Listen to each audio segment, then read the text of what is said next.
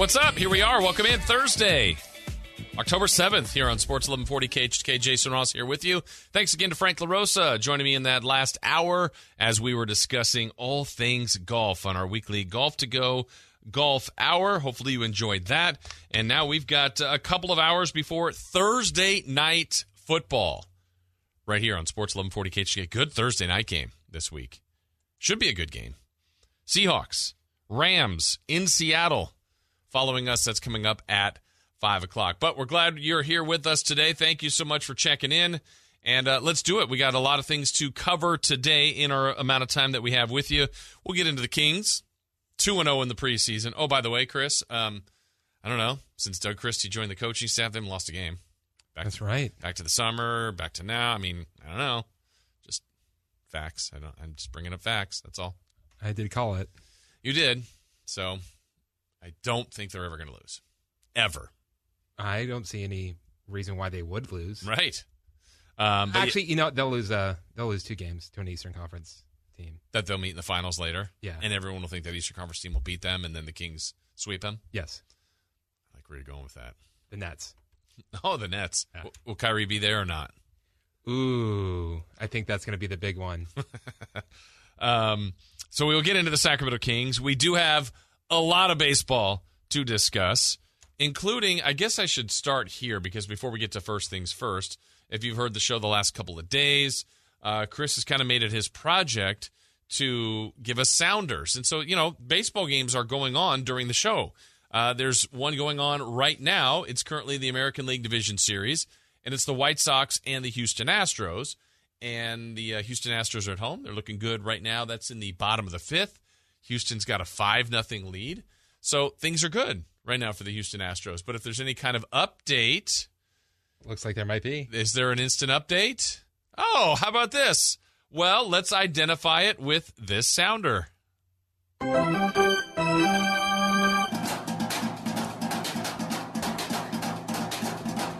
don't know what you're suggesting there, Chris. It sounded a lot like trash cans so to me. This is radio. Is that update for the White Sox or the Astros? I heard trash cans. That's what I heard. Let me fire it one more time. Yep.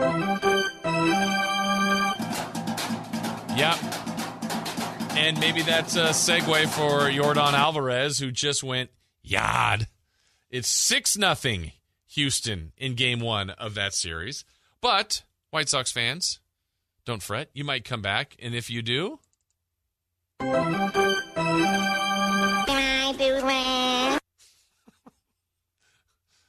got to hear that one more time because That got you? I wasn't. No. Where did you take that Urkel from? Yeah, found it. It just sounds like his voice was even changed more than. I don't think you've seen. You never saw us Family Matters. I didn't see an episode, no, but I obviously know who Urkel is. I'd say that's probably season 3, season 4 ish. How many seasons were there? 8. Were there? Yeah. Oh man. In the final season, and they actually switched networks. They went from ABC to CBS, and I don't remember the last season too much, but I remember that he went to space. What? Yeah, and there's a new mom. I was about to say, did they have any kind of casting changes or add a kid or? There was a new mom, but not by divorce, just a different actress. Yes. Okay. And what's funny is I think Family Matters started because she was the spinoff from Perfect Strangers. Oh, okay. Now I watched that. I watched Balky. Yeah, so I don't know where she worked on the show, but her husband, Carl, was a cop. Yes. And then they made a show based off of that. Do you remember on the Lowdown when we had maybe the greatest call of all time when the guy called about the Carl conspiracy? Do we have that anywhere? I'm sure I could find it, but it connects Family Matters, Die Hard, and Ghostbusters. In like when you hear it, you're like, okay, whatever. But it was explained the most incredible, Mike, mind blown. Like, I don't know what's happening, but this is the greatest thing I've ever heard. Yeah, that was pretty amazing. That was pretty amazing. All right, so those are the sounders you will hear as this game is going to be going on during the show. We will have baseball to preview because we got the series a lot of people wanted. We'll be talking about that today. We'll preview the Rams and Seahawks. We got the crossover and a baseball updates throughout the day, plus another chance for you guys to win tickets to see the Eagles, who are coming to Golden One Center next week. For tickets and more information, visit KHTK.com. But let's do it. Let's start you out with First Things First. First things first. First things first. Fox has it. Long lead pass. Goes up the floor to Mitchell. Up and down. Reverse. He's got the basket, and that may be the play of the night thus far by the Kings. Great look up the floor by De'Aaron Fox. G-Man on the call last night right here on your home of the Kings, Sports 1140 KHTK. And Davion Mitchell, the rest of the Kings, did what they needed to do. And again, preseason, we'll say it. We'll keep saying it. It doesn't matter if they win. You like that they played and they won. I think what mattered in last night's game, there was a little tweak to the starting lineup. Read into that if you want or not. I think Luke Walton's just trying different concepts. We saw consistency with Barnes, Halliburton, and Fox, changing out Bagley and changing out Holmes. He put in Mo Harkless and Tristan Thompson. Harkless was fine. There was nothing wrong with his game. I thought Thompson was a nice addition, at least the way he rebounded to begin the game. And it looked good. I think the second unit had their moments certainly too when they're playing about 11 guys right now, and I think the early challenge with this team is to see how that roster will be trimmed down a little bit as far as 10, maybe 9 guys playing on a night-to-night basis, but that could get up to as many as 11. We'll see how Luke Walton does that. But I think you look at a team in last night's game specifically, first quarter was actually pretty strong. I like the way the Kings started. Second quarter was their worst quarter of the night. And then the third quarter, yes, I get it. The Clippers came out they benched their starting 5 and didn't play Paul George and Batum and Zubats, Bledsoe, Reggie Jackson again. So the Kings should win. They did, and they dominated. I mean, they just blew them out. They were up by as much as, 27 points? That's what you need to do when you're in a game that's tied at the half. They rest their guys, and you outscore them 38-17 in the third and just build a comfortable lead and cruise to a victory. So I'm not that enamored about them being 2-0. It's about how have they played, how have they looked, and there's more good things. I think a couple things to watch from last night. I know Coach Walton wanted them to rebound a little bit better than they did, because if they're going to play that small lineup, they got to be able to defend and rebound. I thought they did a good job of defending for the most part of the night, just not finishing the last part of defense and getting enough rebounding, but took care of the basketball, spread the wealth, got guys that Terrence Davis got crazy hot in the fourth quarter, but good balance. And again, this team has took 43 more three-pointers last night. So I think when it's just by nature of playing 3 guards a lot, you're going to get shots that are beyond the arc. I didn't think of this team as a great three-point shooting team, but they may take a good amount by volume and hopefully hit a good enough percentage that you feel you're rewarded by that. So long way to go, even before the regular season starts, right? It's less than 2 weeks now for that, but 2 more preseason games. Continue to stay healthy, continue to look at tweaks and lineups that the coach will like when they're armed and ready to go for the regular season. But good performance by the Sacramento Kings last night. First things first.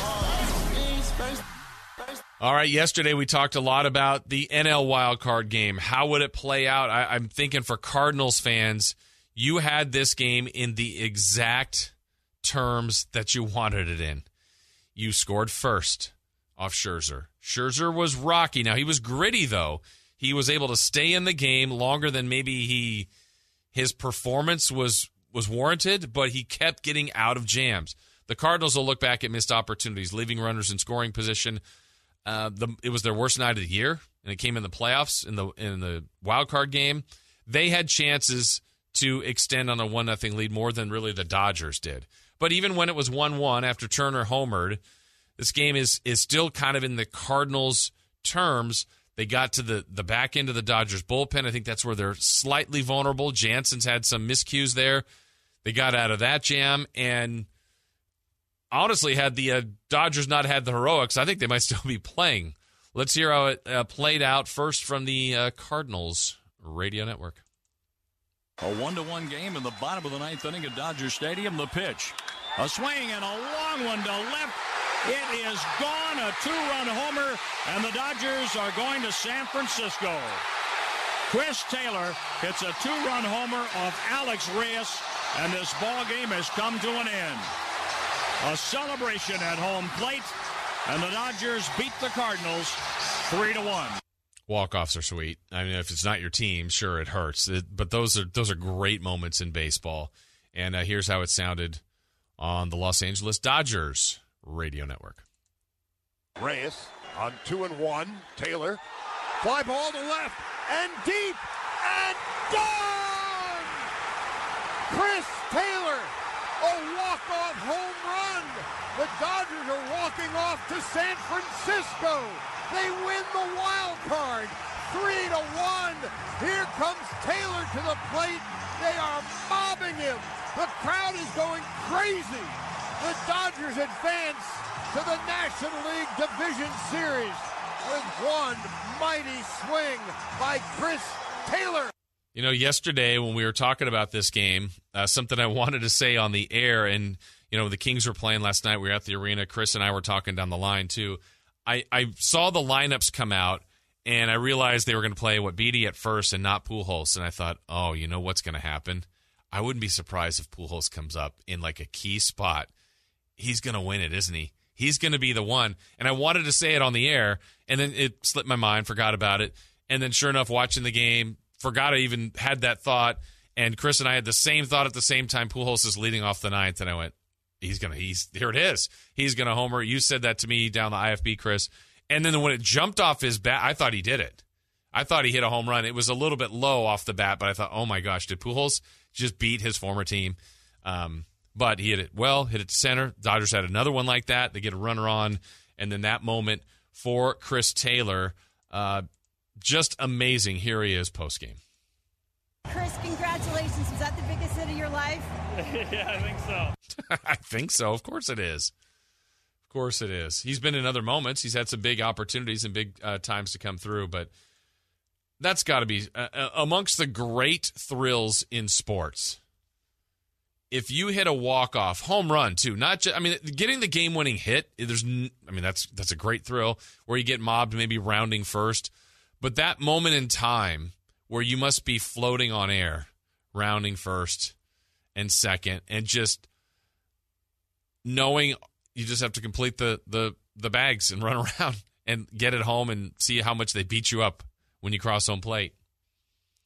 And the best part of it, certainly if you're a Dodger fan, and I would say if you're a Giants fan, because we got it. We got the series that the 162 games made us wonder about who's going to be the wild card team, who's going to be in jeopardy of possibly being out. Could it be the Giants? Could it be the Dodgers? Well, it was the Dodgers, yet they won. So now we have the two best records in baseball. I wish it was a 7-game series, but playing a 5-game series starting tomorrow night. San Francisco is going to be crazy this weekend. And L.A. was festive last night. They got into it, as they should. And I can tell you my own opinion on this rivalry is it means more to the Giants fans. And I think what the Giants have done in the 2010 range with 10, 12, and 14 winning World Series, when the Dodgers were winning a bunch of games and falling short and not winning World Series until finally breaking through last year, there was probably a time where the Dodgers thought, yeah, okay, cute, nice effort, Giants. We don't care about you. We're thinking bigger things.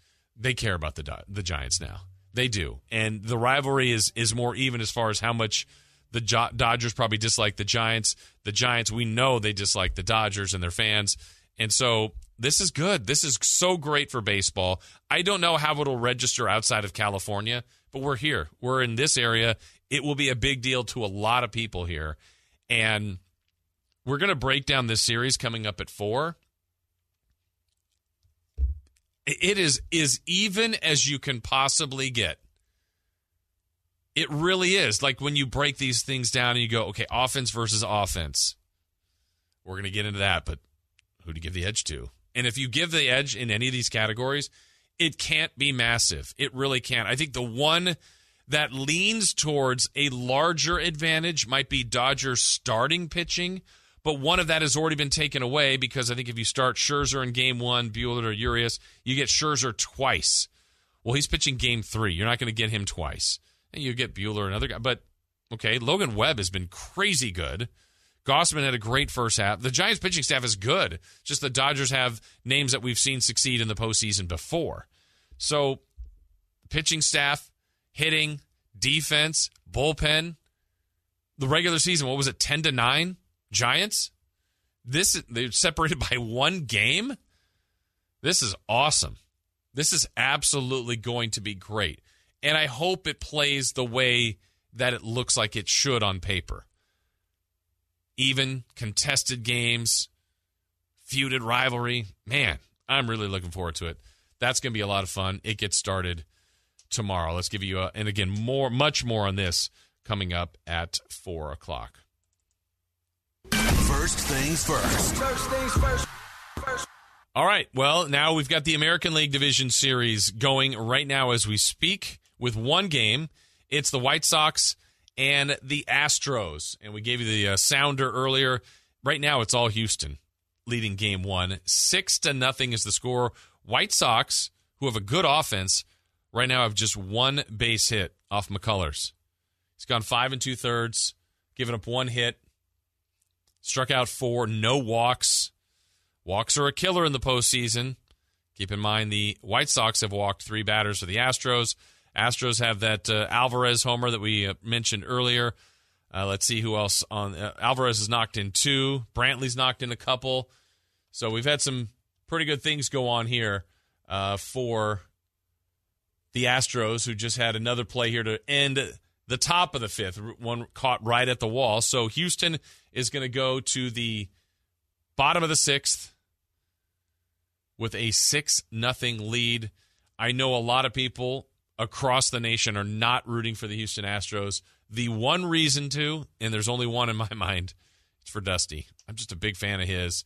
I want him to do well. I would love to see him break through and get a World Series. I don't love the Astros, but I'm a huge fan of Dusty Baker. So White Sox are a good team. Looks like today is going to be a bad day for them and be down 0-1, but 5-game series. If for the White Sox side of things, they hope this is their bad performance and they can regroup. The American League Others Division Series, Boston and Tampa. That one starts right after we conclude our show today, a little bit after 5, right when we're going to Thursday Night Football. Rodriguez going for Boston, McClanahan going for Tampa. Separated by, 8 games this year. They played each other quite a bit. Tampa's just good. They're so complete. That is such a complete team that has the experience from a year ago. I told you I like Tampa coming out of the American League. I thought the Yankees were the one team that was capable of getting out of there. They're gone. Boston beat them, deserved to beat them. Now it's Tampa and Boston. Just like the Giants and the Dodgers, these two teams have so much knowledge and experience of one another from their matchups in the regular season. But I just think the better team here is Tampa, the most consistent. They've got multiple ways to beat you. That's what you need come postseason time. And I look for the Rays to advance past the Red Sox. But game one coming a little bit later today. All right, let's get more First Things First. First things first. First things first. The last 2 weeks we've been talking about in the NFL, the power of the NFC West. We knew it was a good division. It has football's only undefeated team remaining at this point, just 4 weeks in, the Arizona Cardinals, who will play the Niners. So 2 weeks in a row, we're seeing the division play each other.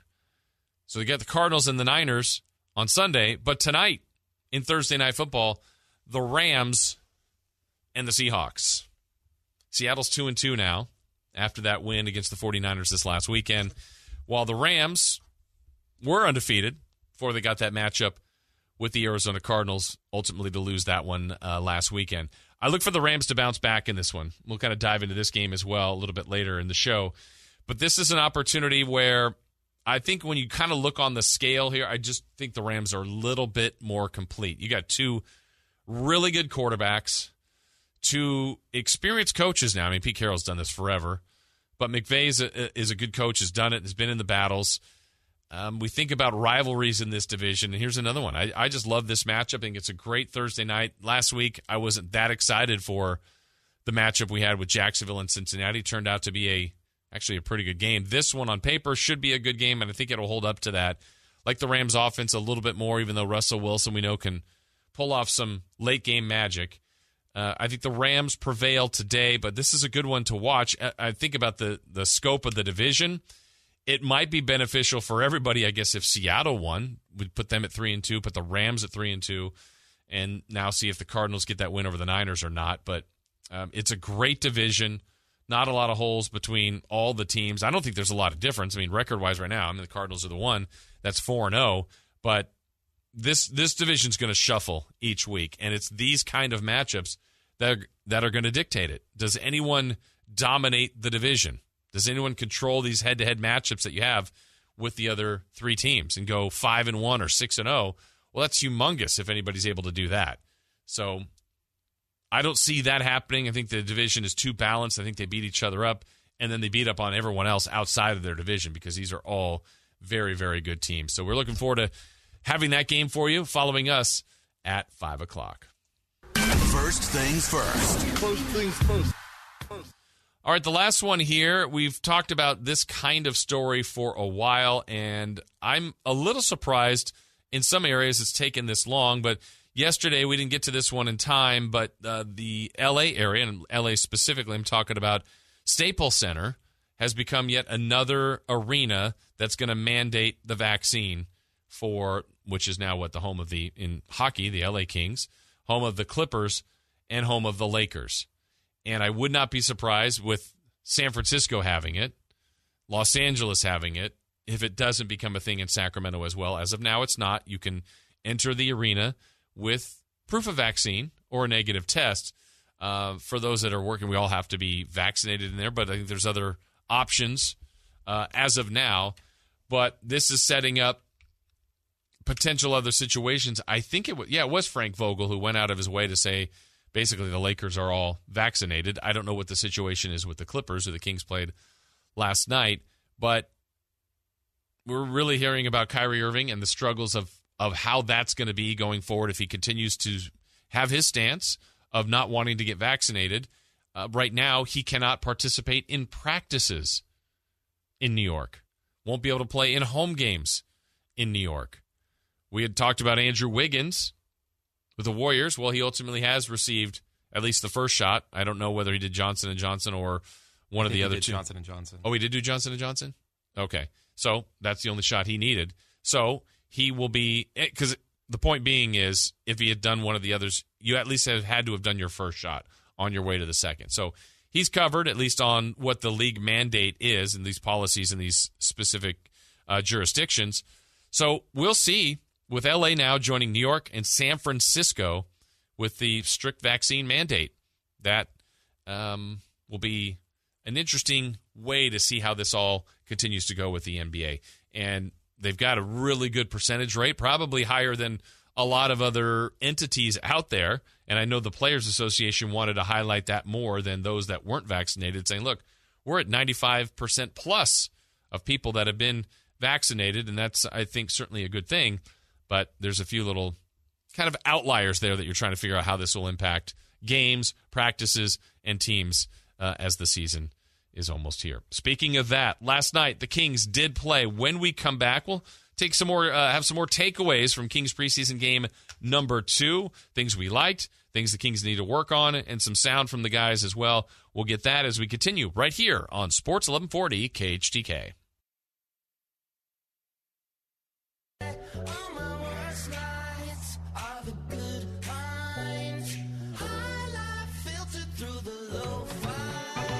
Interior pass to Zubac. Broken up beautifully by the Kings. Grabbed by Davion Mitchell. Leads it out. Harrison Barnes to the rim. And he scores on the breakaway as we hit the 6-minute mark of quarter number 1. Stuff last night. Preseason action for the Sacramento Kings. They're off until Monday. Preseason game number 3. They get the Blazers in Portland. Then it's the Lakers here a week from tonight.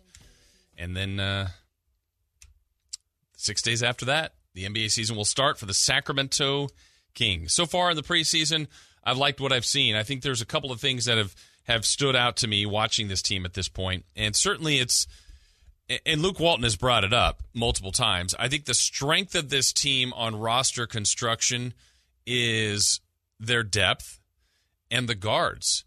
And I don't know what combination, we've all been talking about this a lot already, the 3 guards, but that's not 3 names we're treating exclusively as they've got to play these 3. That's pretty open to me. Terrence Davis shows more than an ability to score. Buddy Hield, I like him coming off the bench. He's shown, obviously, over his career how much of a scorer he can be. Not afraid to shoot. He is not afraid to shoot. What did Buddy do last night? What was his final numbers? 3 of 13 from 3. I think it was 0 of 7, something like that, 0-6, 7, somewhere in there. But he's going to shoot, and for the most part, I think he took one or two that were bad. Those were open.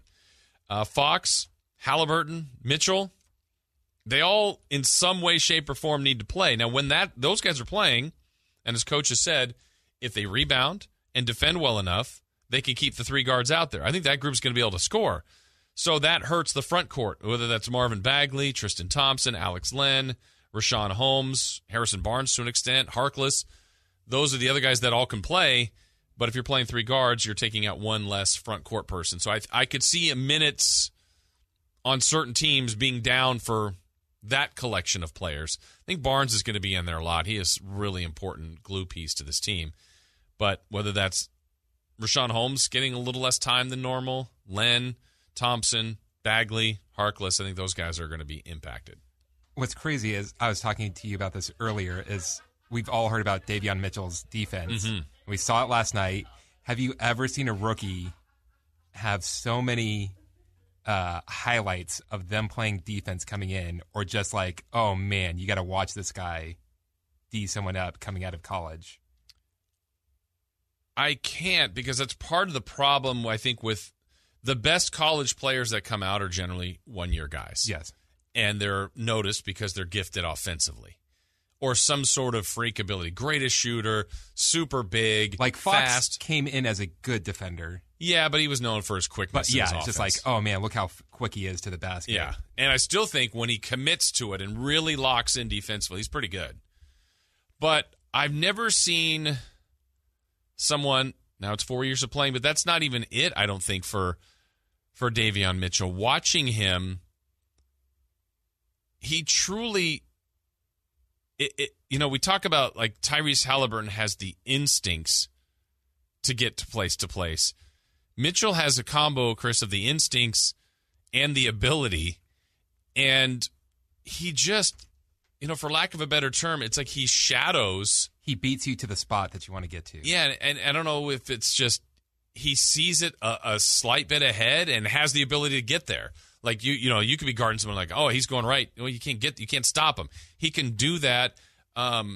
He's, he doesn't look like he's always like over aggressively sliding his feet. He's in the right spot, almost like someone. I don't know. I kept saying shadow or mirror. It's just he's right on cue with these offensive players. And the key in the NBA, it's so hard to stay in front of your man, the first guy.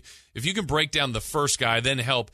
If he can alleviate that or help that defensively, I shouldn't use the word help. If he can alleviate the other team from getting by him first, it just protects the rest of the defense so much. He's been impressive. And last night, too, offensively, made all his threes. He scored 13 points. Plus minus, he was the best on the Kings in the first game. He was plus 17 yesterday. Now, granted, the Kings ended up throttling the Clippers, but a lot of guys were in the positive there, and he was good. Let's hear what Luke Walton had to say after the game. Another good effort. We talk about how, practice games, preseason, we want to play a certain way every time. And for the most part tonight, we did that again. Cleanup, the big cleanups from tonight is too many free throws, 25 free throws is too many to give up. And we got out rebounded and gave up 14 offensive rebounds, which is something that we struggled with last year and we've addressed throughout training camp. So those two things have to be much better. Overall, pleased with the effort we got from the guys. Yeah, I think you should be. And then I think the difference between preseason game number 1 and number 2, De'Aaron was kind of going through the motions, I would say, in the first preseason game. And of all the players, he can. I don't think anybody's worried in the slightest about De'Aaron. Then he comes out yesterday and he attacked the game much more. He had some moves where in rhythm, his quickness is about as unguardable in the league, but he had a hard jab step back jumper, lefty obviously, just swish, nothing but net. And when he makes stuff like that and makes it look easy, he is going to be a major problem for defensive teams, for teams, individuals, team concepts defensively. And look, the guy scored 25 points a game last year, so he's already been shown that he's gifted and can do that. But he had a lot of things going his way yesterday, and I liked it. I liked what I saw. Here's De'Aaron talking about kind of what he's working on his preseason. Oh man, physically I feel good. I feel ready. I still feel fast. I feel stronger, being able to get to my spots. all of that, I mean, I'm still trying to, play the same way, shoot the ball better, still get guys involved. So nothing in that aspect is really changing. But, we're pretty much just tuning up, getting ready for the season. That's how I take the preseason, just building blocks to being ready for the first game. Well, he looks ready. The team, for the most part, I think looks ready, but there's fine-tuning. Coach Walton mentioned it, trying to defend without fouling. The Clippers got there 25 times. Rebound a little bit better. The Kings rebounded great against the Suns. They didn't last night, per se. But I think offensively, they're going to be just fine. I mean, I really do. And Fox is going to be a big, big part of that. Here, let's hear Fox talk a little bit more on kind of what they've been addressing, what the team focus has been, and also that second part about whatever the combination may be of the 5 guards that they have, playing 3 of them at a time. Right now, defensively, that's our main focus right now. Making guys miss, being able to get a defensive rebound. We didn't do that well tonight, but with our defense, making them miss is what we did well.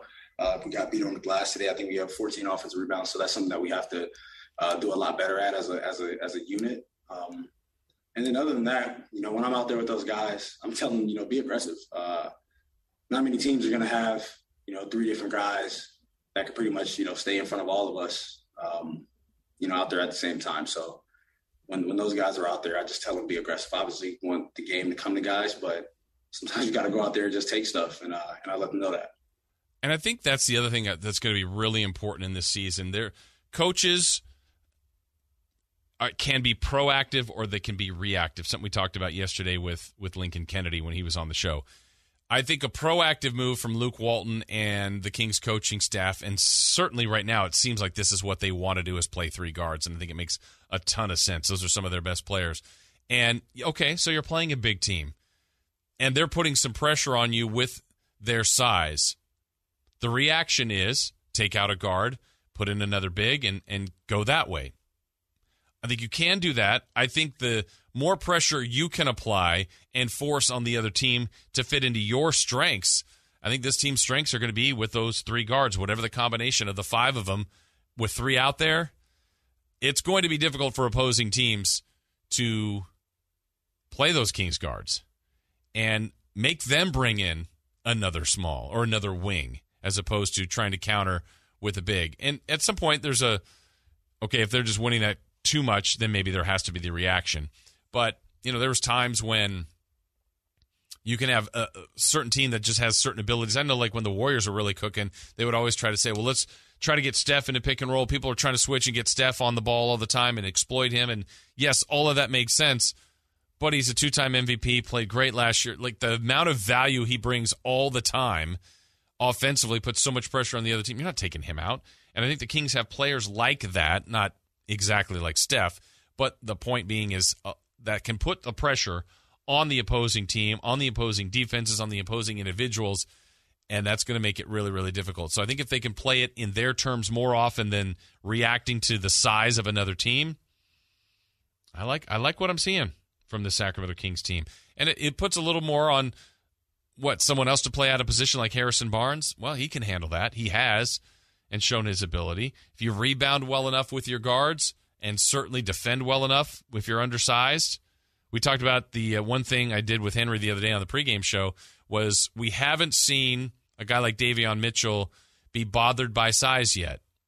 Yesterday we all saw a couple sequences where he switched out and guarding Paul George. People haven't backed him down as of now, and he's strong, he's quick. He's certainly not going to back down from the challenge, and I think that also helps to keep it on your terms. We want to play the 3 guards. We're going to keep the 3 guards. I don't care if you play big guys as long as our guards can defend and rebound. I think that should be the philosophy of Coach Luke Walton. All right, speaking of defense, Chris was kind of talking about it. It's amazing, a quote coming from De'Aaron Fox that we want you to hear when we come back. And reminder, coming up at the top of the hour, we got to get into the series everybody's looking forward to, Dodgers and Giants.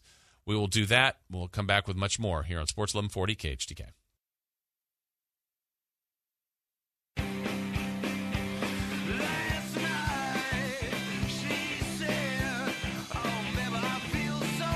Coming up at 5, Thursday Night Football, Rams and Seahawks here on KHTK.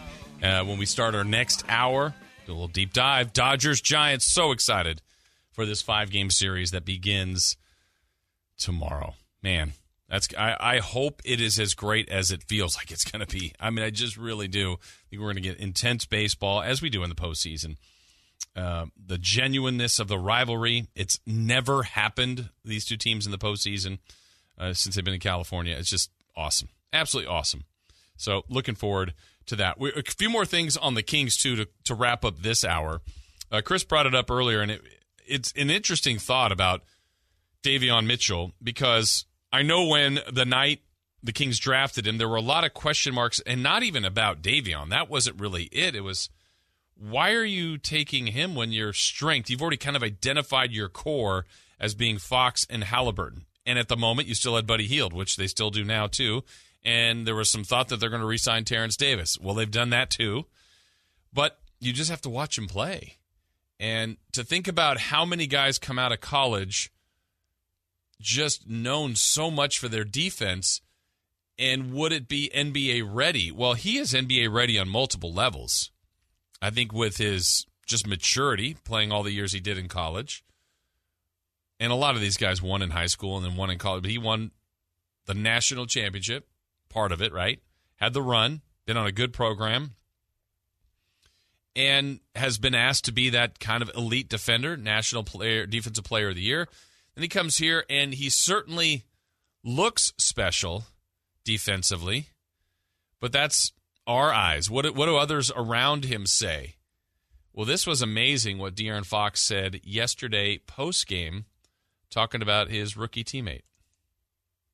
Man, it's great. It's great when he's locked in on the ball. It's like it's crazy to watch the way that he's able to stop and go. It hurts my legs watching, but I mean, he's such a great one-ball defender. Like, he's in the league right now. He's top 5, I say, one-ball defenders in the league right now. And when you watch him, it's just amazing. Like, it's something that's he does stuff on the ball that you just can't teach. And I mean, that's what's making him great. But on the other end, like I said, I tell him, man, go out there and do what you do. You know, you're gonna be out there to make plays for us, make it easier on guys, to score the ball. He does everything. I think he's gonna do everything at a high level, especially obviously once he gets used to playing at an NBA level. But defensively, it's already there. I mean, what he does on the ball translate no matter where you're playing, and he's showing that right now. Already in this league, he is a top 5 on the ball defender. Those words from De'Aaron Fox. Earlier in the week, we talked about the NBA GM survey. Who is the best perimeter defender in the NBA?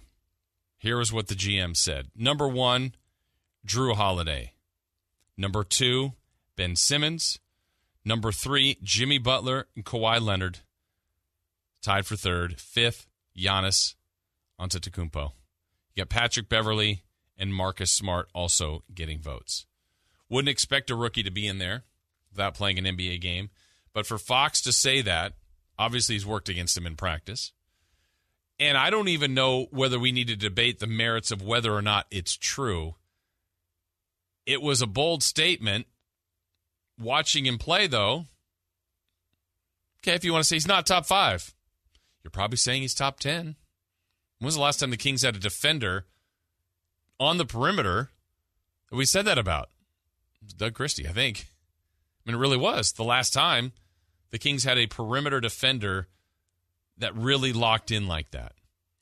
And when people talk about comparisons, it's really difficult. I've heard Patrick Beverley. I've heard Marcus Smart. The one, actually, I do like as a comparison, though the size discrepancy is noticeable.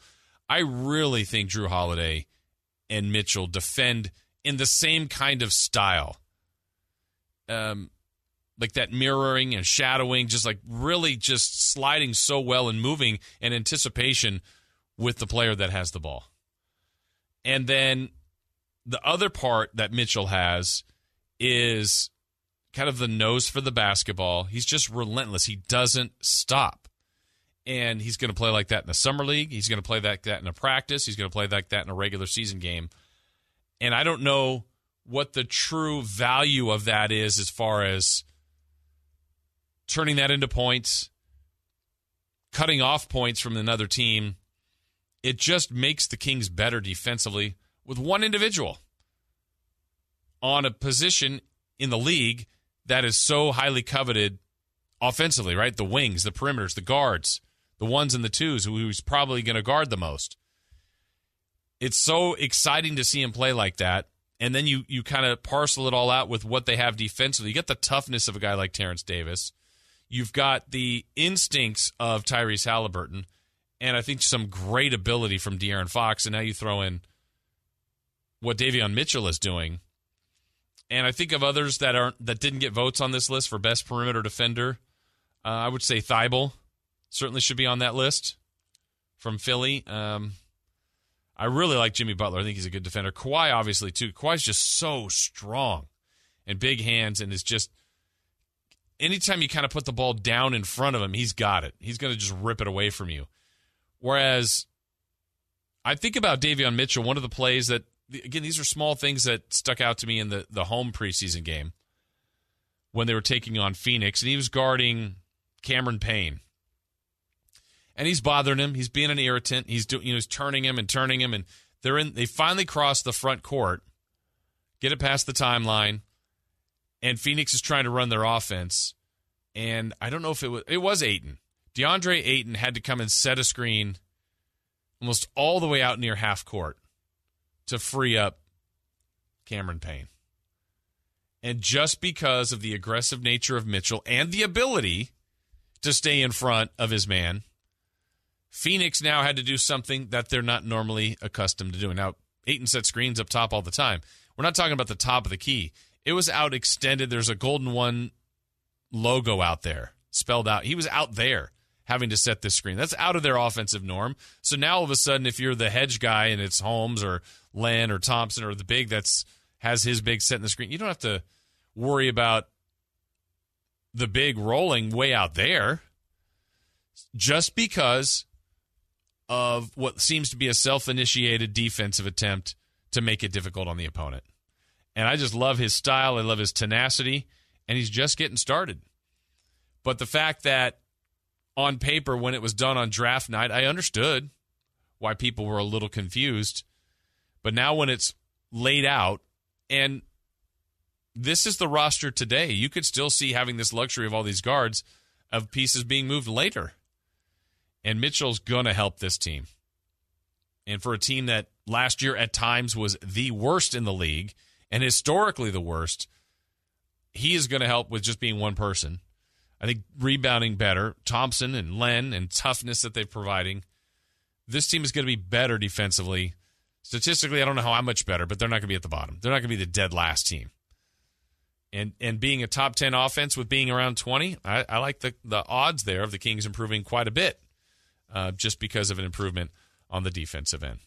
All right, so I was impressed with what De'Aaron Fox had to say about him. Strong words of him being in the top 5 on-ball defenders already in the NBA.